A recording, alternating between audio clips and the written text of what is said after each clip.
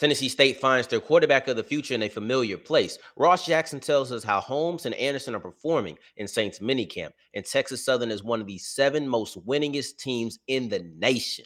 Oh, yeah. It's Locked On HBCU. Play my music. You are Locked On HBCU, your daily podcast covering HBCU sports. Part of the Locked On Podcast Network, your team every day.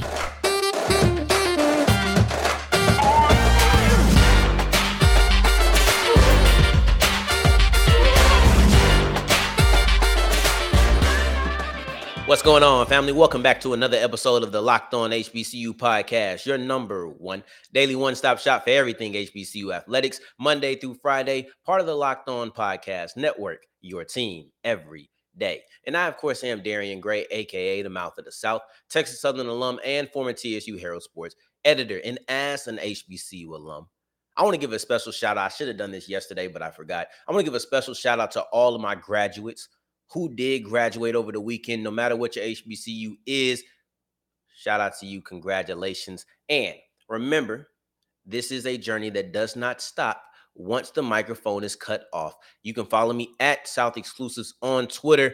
I'm going to give another shout out to everybody on there. Just because I forgot, I'm going to do it on the show, and I'm also going to do it on Twitter. But first, let's talk about Tennessee State, because Tennessee State may have just found their quarterback of the future in a way that they have done before, specifically last year. It wasn't the quarterback of the future, but they did get their starting quarterback in the transfer portal. And now Draylen Ellis is coming over from Austin P, and he is going to be there at Tennessee State. This is a team that is in the same conference, in the Ohio Valley Conference, and also in the same state as Tennessee State. So they know him pretty well. But like I said, this mirrors a move that they did last year for Jeremy Hickbottom. They got him from Grambling. Ironically, it's kind of funny to me, at least, that they got Hickbottom from Grambling, and then a year later, Hugh Jackson goes to Grambling. Obviously, he didn't take Hickbottom with him. Hickbottom graduated and everything of that sort. But I guess it was kind of a trade. Hey, look, you take our quarterback in a year, we're going to take your offensive coordinator. But you'll see. I mean, it worked out, right? Or we'll see if it works out for Grambling at least. And I think that it worked out for Tennessee State. They had one of the better passing attacks, but this move to get Ellis is only going to level that up, because they had the second leading passer as far as yards per game at 181 yards. But then you look at, they had that in Hickbottom with Tennessee State, but then you look at P's quarterback. I'm talking about Ellis. This guy was in 200. He was well above what Hickbottom has. So this is only going to be a level up. And this is a guy that they have seen 3 times throughout his career. He's only been here in college for the spring and then also in the fall. So Tennessee State was able to see him once in the fall when they faced off against each other. And then they faced Austin Peay twice last year. So they were able to see him 2 times. Now, in the first 2 matchups, they actually handled Ellis pretty well, in my opinion. In the first game, he was 5 for 17, only 100 yards. That was one of his lesser games of that season. It was only 6 games in that year, but that was one of his lesser games. And then you look at the first matchup in this year, they handled it as far as efficiency. I thought his completion percentage showed that it was not an easy game for him at all. But then in that third game, he kind of started to get loose. He had 3 touchdowns, one of which was on the ground. He had a better completion percentage. He started building up more confidence, and that was the last time that they played each other. But here's my thing. See, if you're getting somebody that you have a lot of familiarity with, you know their strengths and you know their weaknesses on a level that you would not know if it was just some guy you were watching. You know what I mean? So when I look at it, if you have a guy from, I don't know, let's just say from Montana State coming in, right? And that guy is transferring in. Yeah, you can watch his film. You're going to understand his strengths and his weaknesses, because it's what you need to do. But if you're playing against this guy, you've been game planning. You've been sitting here preparing. 3 times they've game planned on how to stop Ellis. And like I said, 2 times they did pretty good. I give it to him. That last time, not so much. But the first 2 times they did pretty good. But if you're game planning on how to stop somebody, you know what they don't do well. And not knowing what somebody doesn't do well is kind of underrated, because if you're a part of my team, I need to know what your strengths are so I can accent those. But then also, I need to know what your weaknesses are, because if I know what your weaknesses are, I know what positions not to put you in. See, clear, I want to know what positions to put you in, but I also want to know what positions not to put you in, because you might be skilled when it's talking about 15 to 20 yards down the field. But if we're talking about 10 to 15, you might just not have the same accuracy over the middle. I need to know that. In having a player that you've gone against 3 times in basically a span of a year allows you to have a pretty good understanding of what to do and what not to do with that quarterback. And let's acknowledge the fact that, yes, he didn't have the best games against Tennessee State the first 2 times, but to get a guy that you've done pretty well against, that speaks to the talent that's there. He's not in the transfer portal because of talent. He's in the transfer portal because of team disciplinary issues. That's what he's in the transfer portal for. But it ain't a question of talent. And clearly, I know that Tennessee State did their research. And in the words of my favorite rapper, Isaiah Rashad, look, they must not care about the things that Austin P cares about. It's just that simple because they were willing to take that risk. And it will level up. In the talent department, let's read off this resume that Ellis has already started to build for himself. First off, he was the co-freshman of the year in that spring season for the OVC. In addition to that, he came in 8th in the Jerry Rice Award finalist or final rankings. So he was one of the best freshmen in all of FCS. This is the type of guy that you're getting. I could really stop there, right there, but I don't want to because I really want to hammer this home. In his 2 seasons, in 6 games in the first season and only, I think, 10 in the second season, you're looking at a 5-time OVC Player of the Week. So let's just say he's at about 15. Let's just say he's at about 15. Every 3 weeks, he has won Player of the Week. That is extremely impressive. This is a guy who has done so much. Like I said, he led an offense that was the leading offense in the conference. Yes, UT Martin had more overall numbers, more scoring, and more yards, but that was because they played more games. But on a per game basis, they had more yards, they had more points. They were the most prolific offense in the OVC this year. This is the type of quarterback that you are getting on your team. You know him well, in the same way that the familiarity with Austin Peay's former quarterback, with Draylen Ellis, is going to benefit Tennessee State. That familiarity with the OVC is going to benefit Ellis because there is no learning curve. I know exactly how y'all play football in this conference. Y'all know how I play football too. Let's just get back to work like we did last year. I'm extremely excited. I think they got the quarterback of the future, as fickle as that term is, because, you can only be in school for 4 years, really 5 max. But I think they have that guy in Draylen Ellis. Now, going forward, I want to talk about some guys who have left college. They are HBCU graduates. They came out of Jackson State and also Alabama A&M. I want to talk about D. Anderson, and I also want to talk about CJ Holmes and how they're performing in Saints rookie minicamp. So, of course, I was going to bring my guy Ross Jackson on. It was the only way to do it. I have to ask the guy who is more in the know than anybody else that I'm in contact with. This the man. I got to ask him, how are my guys from the HBCUs doing? But first, let me tell you about Built Bar, because Built Bar is the best protein bar on the market, bar none. They have a multitude of flavors that are just absolutely delicious, and they sound sweet. Like banana cream pie as a protein bar, that doesn't sound like it would make sense. It doesn't sound like it should be healthy. They should, butt heads, but they don't. They taste absolutely delicious, and they're absolutely great for you.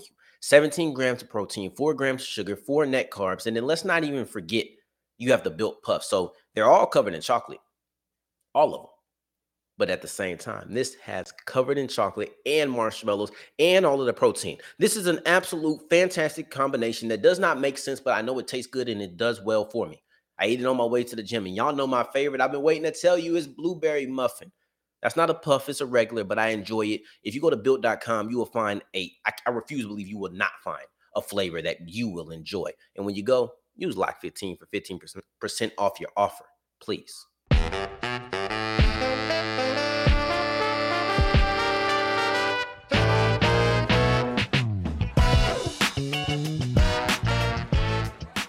All right, so keep on rolling on today's episode of Locked On HBCU. Thank you for making us your first listen of the day. Every day, I appreciate it. And make sure that you're checking out the Locked On NBA Big Boards podcast, hosted by Rafael Barlow, host of the NBA Draft Junkies and also author of the NBA Big Boards newsletter. Now, he will be joined by Richard Stamen, Sam Ferris, and Leif Thulin, giving an in-depth look into the NBA Finals, NBA Draft, NBA Mock Draft, and as the name would suggest, also the Big boards. Now, today's word of the day is epithet, and it means a disparaging or abusive word or phrase. Now, before we get into using that, somebody who isn't going to be using any epithets is my guy, Ross Jackson from Locked On Saints. He's going to be giving us an update on how CJ Holmes and D. Anderson are looking in Saints minicamp.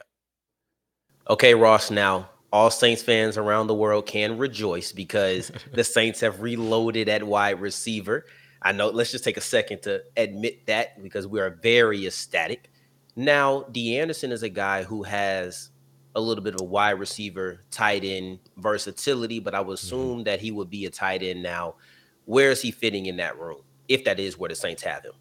Yeah, so far, I mean, he's kind of been working out with the other wide receivers that are Okay. also working out, but we'll have to see what that actually means for him in the future as the roster starts to take place and everything like that. And they'll start to sort of move around those position designations a bit once we're through rookie mini camps and then the other players show up. So it's a lot of like tryout stuff right now at the moment. So if he ends up making the team and then ends up moving forward, I would imagine that a move to tight end would make a lot of sense for him, just like we saw recently with Juwan Johnson and New Orleans Saints doing the same thing. He came in as a wide receiver, as an undrafted free agent, but then they moved him over to tight end. And D. Anderson right now, I mean, when you look at him in rookie minis, it's hard to miss the guy. I mean, he's 6'6", 200 plus and everything. So, he's bringing all of that size, all that athleticism that he packs as well. You see out on the field, even when he's just running routes on air. So he's been a lot of fun to watch so far. We'll see exactly if he gets the opportunity to continue to move along as mini camps and all progress, but would love to see him in camp come July, August.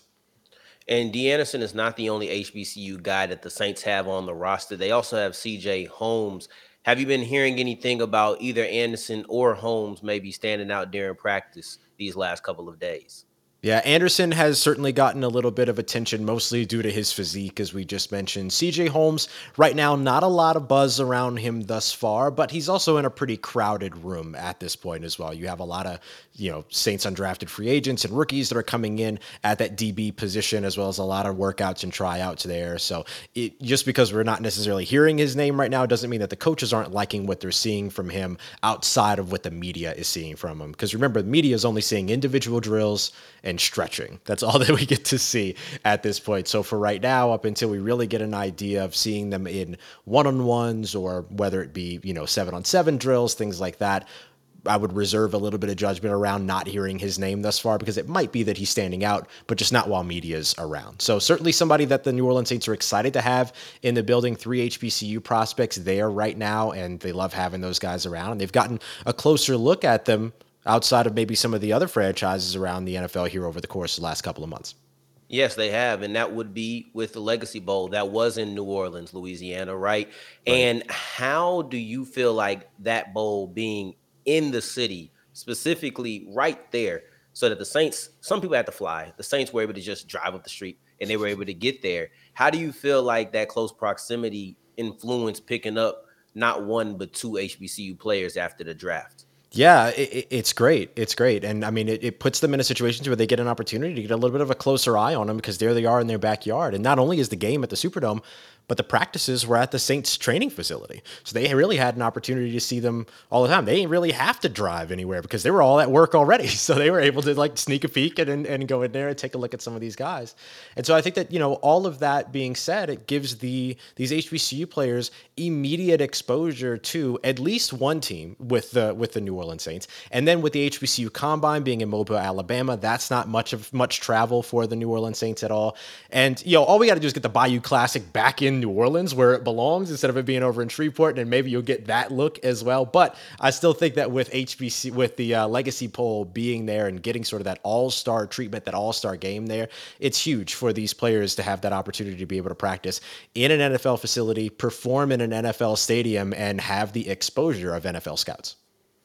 Right. Now, I want to ask you one last thing. When we're talking about these guys, we recently saw Will Adams sign his contract to the Commanders. We recently saw Felix Harper sign his contract to the Browns. They were camp invites. Now, they had the earlier session of rookie mini camps, of course, Mm-hmm. but if the news were to come out that D. Anderson or CJ Holmes had signed a UDFA contract, when should we be expecting to hear about that? Just so we can have our eyes open.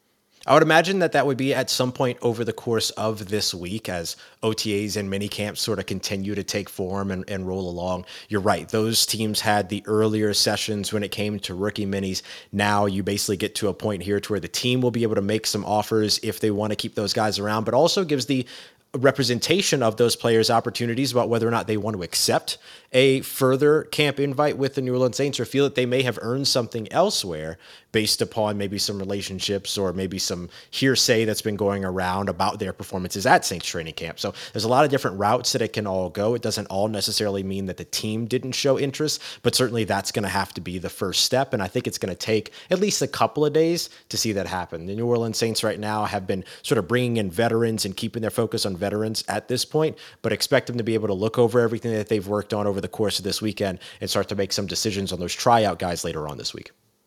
Exactly. And it's always much appreciated when you come on, my guy, Ross. Now, y'all know how we kick it off, right? We always kick it off with a play my music. Ross, can I get a play my music out of you? Oh, here we go. You ready? I'm ready. Play my music. Yes.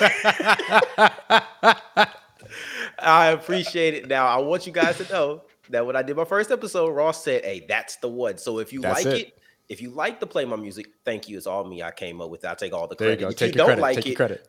Tell that Locked On Saints guy that he gave me some bad advice. But either way, I appreciate you guys coming on, and I appreciate you, Ross, for joining the show to give us some insight about Holmes and Anderson. Always a pleasure, homie. Thanks for having me on. Of course. That was a great play my music by Ross, but let's not let it overshadow the great insight that he had as well, talking about how D. Anderson's size alone has attracted a lot of eyes towards him. It just makes sense because the guy is huge. He's a big guy, right? But going forward, I want to talk about my alma mater. I want to talk about one of the best teams in the nation, Texas Southern men's basketball, because a stat just came out that I thought was quite eye-opening, and it puts Texas Southern up there with the best of the best in all of NCAA men's basketball. But before we get into that, let me tell you about BetOnline, because BetOnline is the best place for all of your wagering needs. Eastern Conference Finals is here. Western Conference Finals are here. It's really that simple. Don't go anywhere else. No. Come right here, the number one place for all of your sports wagering, whether that's esports, MMA, NFL, because we also have the NFL futures. You can already put your money down, not only on how many wins you think your team is going to have, but then also who's going to win the division, who's going to win the conference, and of course, who's going to win the Super Bowl and a variety of awards. You can do all of that already on your NFL futures. Just go to betonline.net because they are the fastest and easiest way to wager on all of your favorite sports. BetOnline, where the game starts. All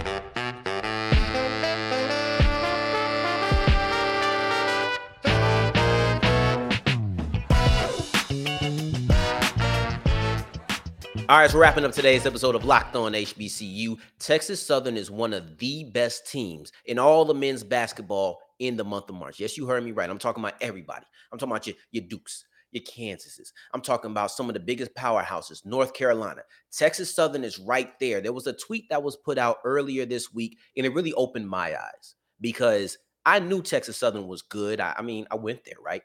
But I didn't know just how good they were. The tweet put out said, from the years of 2010, 2011 to 2021-22, Texas Southern has the 7th most wins in the month of March. Everybody in the nation is eligible to have wins. Everybody can. And Texas Southern is at number 7. This is remarkable for a bunch of reasons. And listen, next time somebody wants to spew out their epithets about how Texas Southern, or really HBCUs, matter of fact, all HBCUs, I'm welcoming in because I'm a generous guy like that. You can revel, you can love this success with us. I'm allowing you to do it right now. Some people wouldn't be this nice, but me, I like you. So you can do this. Everybody can take pride in this.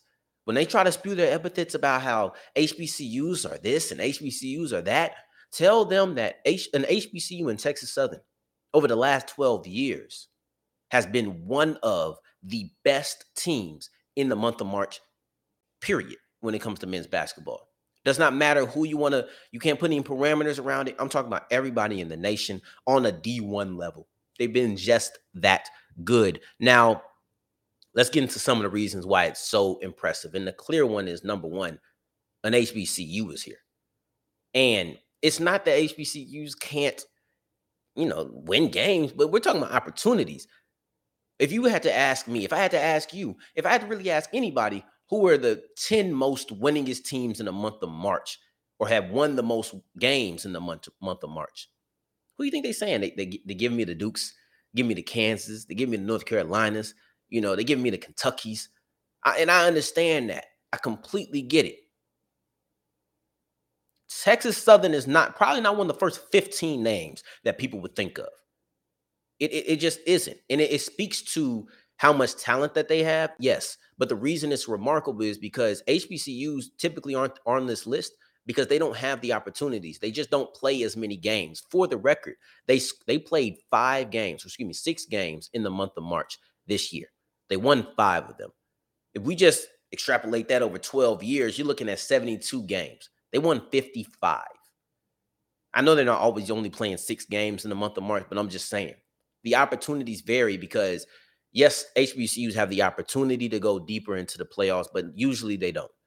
These Power 5, these big schools, typically, I'm not saying every single year, they can lose in the first round as well. But if we're just going over 12 years, I'm going to safely assume that they went deeper than one game in the tournament on multiple years. TSU at best had a play-in game and then a game that they lose against the 1 seed, 2 seed. That's typically how that goes down. So the opportunities are not matching up, honestly. So for them to be this high, I'm sitting there like, yeah, you're right. I'm happy. And you're right. And let's get into the teams that they're around, because I don't care that you have SWAC tournaments no, 6 games that they played in the month of March. That's it. It's of the smallest concern who they played and who they won the games against. Let's get into the teams that are around them. And this is the list in order: Kansas, Kentucky, North Carolina, Oregon, Michigan, Duke, Texas Southern. That's it. That's it. The only schools above them are Kansas, Kentucky, North Carolina, Oregon, Michigan, and Duke. They're tied with Villanova at 55. But here are some of the teams that are below them. Michigan State. Yes, with Tom Izzo, Michigan State, Gonzaga, San Diego State. That was also a team that me personally, I just didn't know was that good at basketball. But they're also over Arizona and my guy Brandon. I love taking shots at Florida when I can. They're also above Florida that they beat this year, which doesn't really mean anything other than the fact that they beat Florida. And I feel like saying it again. But those are the teams that they are above. I'm talking about teams like Florida, Michigan State, that you're used to being pretty good teams. You would think that they would have these opportunities, and really all of these schools. You just would not expect a school that this year played only 6 games in that month to be one of the 7 best teams, 7 win the most games over the last 12 years. And one other thing that is really remarkable before we round out is the revolving door.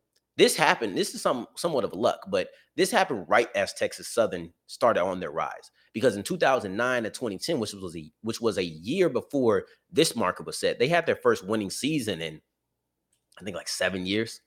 So you're looking at the uptick in success for Texas Southern lined up perfectly with where this list was starting to be created at.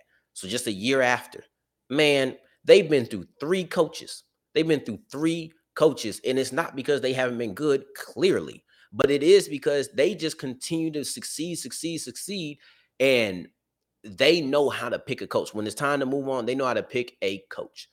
When Mike Davis came in, he had big shoes to fill. When Johnny Jones came in, he had big shoes to fill. And they both have filled those shoes. And it's about getting consistently good coaches, but then those coaches know how to consistently get good players, because there was a span where TSU had 5. Let's hit the book. 5 time in a row SWAC players of the year. They skipped the year, then they had another one. This team has been so adept at getting good coaches and good talent that they have been able to be one of the most successful teams. And I say this with the utmost bias, but enough backing so I can say it with my chest. Texas Southern is the standard for HBCU basketball. I am an alum. You don't agree? I love you. You agree? I love you. It's okay. It does not matter to me, because I feel how I feel, and I'm a proud alum of the illustrious Texas Southern, and that's what we're going to end it on. And I appreciate you coming on, staying for my bragging and my boasting, my TSU people. Love to you. I appreciate you coming on here, making Locked On HBCU your first listen of the day every day. Now, for your second listen of the day, make sure that you're checking out one of our other conference shows. Like I always say, check out Locked On ACC. You've seen Candace on the show. Candace Cooper is running that one. Then you also have Chris Gordy at Locked On SEC. Then you're also going to have Locked On Pac-12 and Locked On Big 12. There are so many shows to get into on the Locked On Network. And you know we're only producing the best content. Tomorrow, don't be afraid. We're coming back again, and we're hitting it strong, talking about another guy in the transfer portal, but this time on the basketball end. In the meantime, in between time, if you're looking for me, you can find me on Twitter at South Exclusives. Until the next time that we hear each other, family, take care. Stay blessed. Peace.